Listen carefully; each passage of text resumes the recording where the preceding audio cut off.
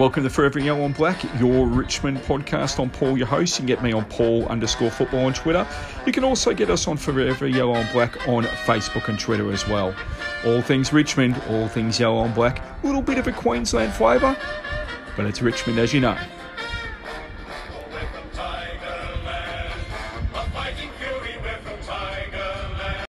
Season's getting closer into full practice mode now.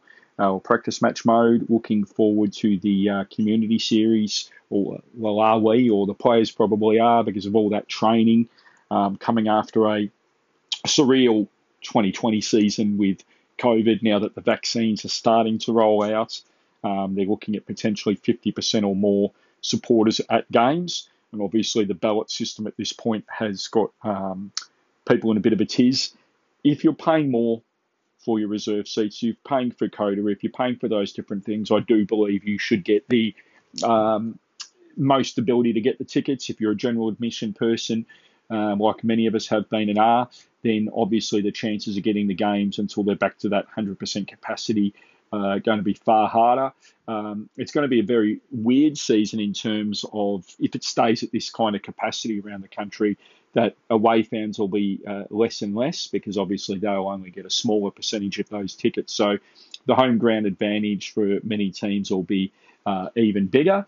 Won't affect the interstate clubs as much because they've already got that advantage. So it's going to be interesting in how that goes as well. In our AFLW, still yet to get the win, so close against Carlton, jumped out to an early lead. We had the Carlton hierarchy and coaching staff very, very angry with their team, going down by 5 points, and the players that needed to, the Contis and so forth, and the Katie Brennans, they stood up. They really did what we thought they were going to do from the start. Remembering that many teams are 5 years or even more, because whilst the AFLW's been around, many of these teams have had the structures around for longer than that. Richmond, one of the later parties to the AFLW and to the women's football scene in general, which quite surprised me. But they're really starting to show some signs. You know, it's only their second season, really strange, interrupted season in the first one anyway.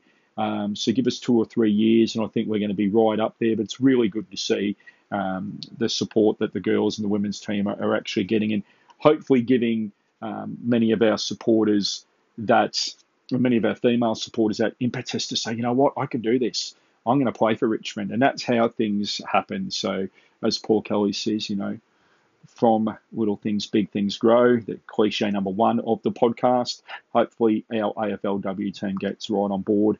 In other news at the moment, this is just a short podcast as to get the fires burning. In short news there, Sydney Stack apparently has approached Koch for some advice, which I think is fantastic, and you couldn't get better person to give advice on that balance between, you know, off-field and on-field than the family man, the captain, Trent Cotchin, 3-time premiership captain, Brownlow medalist, multiple Jack Dyer medalist, just one of the greatest players we've ever had at the club. And also, you know, we don't know people other than what we see or what is kind of sold to us, but certainly from all accounts, one of the great men in the AFL scene as well. Hard as nails, has achieved everything. So if you're going to learn Sydney Stack, I hope that you take the words that Jack and his family give you. I hope you realise the opportunity ahead of you.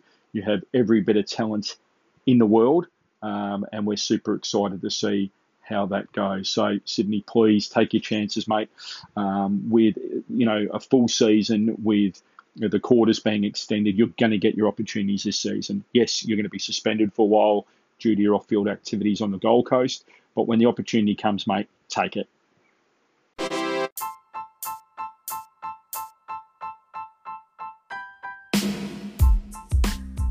Now, it's not good to bag past players and so forth, but I'm not sure why he's just got under my skin, and that's Jack Higgins for St Kilda.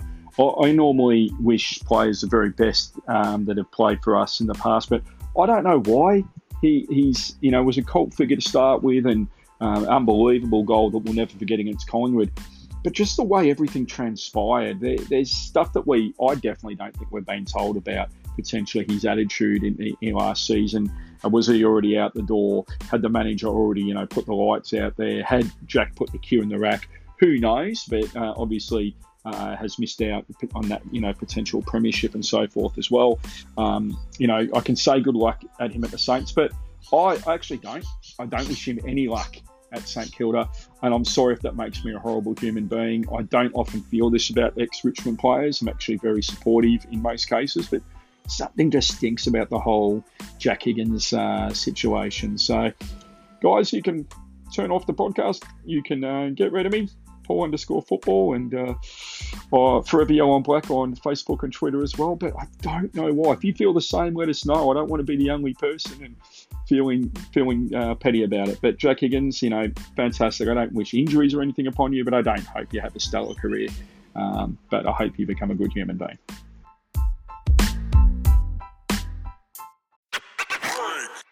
So the new man on the mark rules that have been really looked at certainly going to make the man on the mark or the defender basically a cone, a street cone, and I think it's actually going to really suit play from about the midfield onwards, and players such as Jack and especially Tom Lynch are going to really benefit from that down the track if it does come in. I think you're going to see a lot of misinterpretations, a lot of 50s like we saw when the players running past or the defenders running past the attacking player or the person in possession of the ball were giving 50s away and then pointing to the person they were following. Any new rules are going to be misinterpreted. I think it suits us. I think the going back to the full quarters as well really suits us. I think as we spoke about earlier, the crowds at the moment, hopefully they do become full, but if they are half capacity to three quarters and as a home team at the MCG, with our vociferous support, that's going to really suit us as well. I do think, obviously, that we need to become more attacking, but it's not just about rule changes. I think the rule changes and having someone positioned in the the goal square at all times, and the 6-6-6, and all these artificial changing rules of our game are going to have people really confused. I think that it's actually incumbent upon the teams and the coaches themselves to actually figure out the chess pieces on the board and not have rules manipulate what is our fantastic game. I'm not sure what your thoughts are there, guys. So if you want to post anything about the rule changes on Forever Yellow and Black or get me at Paul_football, please do.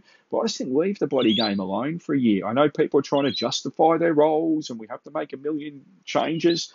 Perhaps the man on the mark rule or the woman on the mark rule or the person on the mark rule, because obviously with AFLW, it does have its merits, and I can actually see that. It's one of the rare ones I can see a benefit, but just leave our game alone.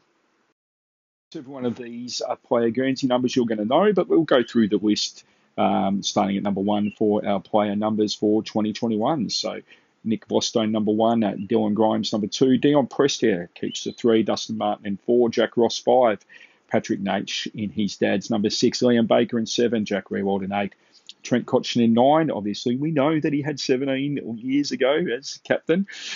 Shane Edwards at 10. Castagna at 11. We know many players have changed. Asprey at 12. Bashir Hawley's 14. Jaden Short in 15. Jake Arts has now moved to 16. I like that number. I think it sits well with him. Daniel Rioli in 17. Tommy Lynch is 19. Soldo in 20. Bolter 21. Caddy 22. Lambert 23. Toby Nankervis 25. Riley Collier Dawkins in 26. Thompson Dow 27. Shea Bolton 29. Samson Ryan from Queensland in 32. Not a bad number for a rookie there.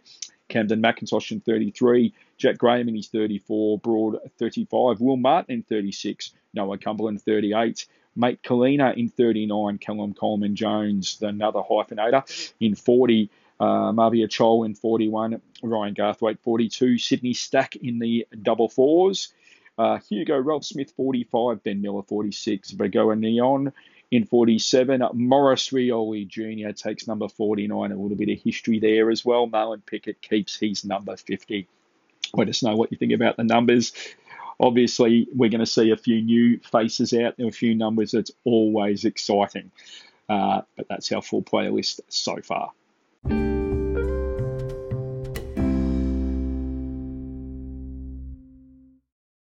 Going going through the history of our players, especially players who may not be as famous as others. But we're going to look at Desi Ryan, a brother of fellow former Richmond player Stephen Ryan, and the uncle of NBA players Aaron and Sean Bruce. Desi's coach now at Cheltenham in that league down there as well. So Des Ryan, born 6th of October 67, came from Birchip, 6'4", 90 kilos at his playing best, played from us from 1986 to 92, 56 games for 29 goals. As we always say, you cannot have your history without having players fill out whether they played one game or, in Desi's case, 56. Had a number of really good games for us in a very difficult financial time for the club. So, Des, like every other Richmond player who's ever represented us, thank you so much, mate.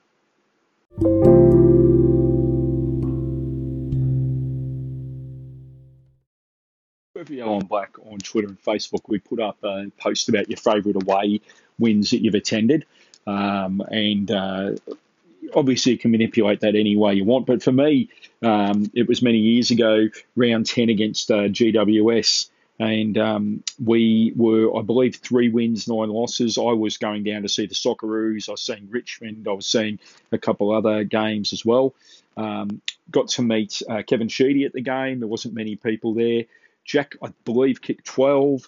And we went on to win 9 games in a row and actually qualify for the finals. So that was back in round 10 many, many years ago. So that would have been about 2015, I believe it was. And that was my favourite ever away game. I've been to a number, but I think it was my favourite because I didn't expect anything. Got to see Jack kick 12, had a good chat with Kevin Sheedy. So let us know, again, on Forever Yellow and Black on Facebook and Twitter, your favourite ever away game that you attended. If you were, for example, at the Port Adelaide preliminary final in 2020, that's got to surely be up there. So he gets a crack now. Pretty good place.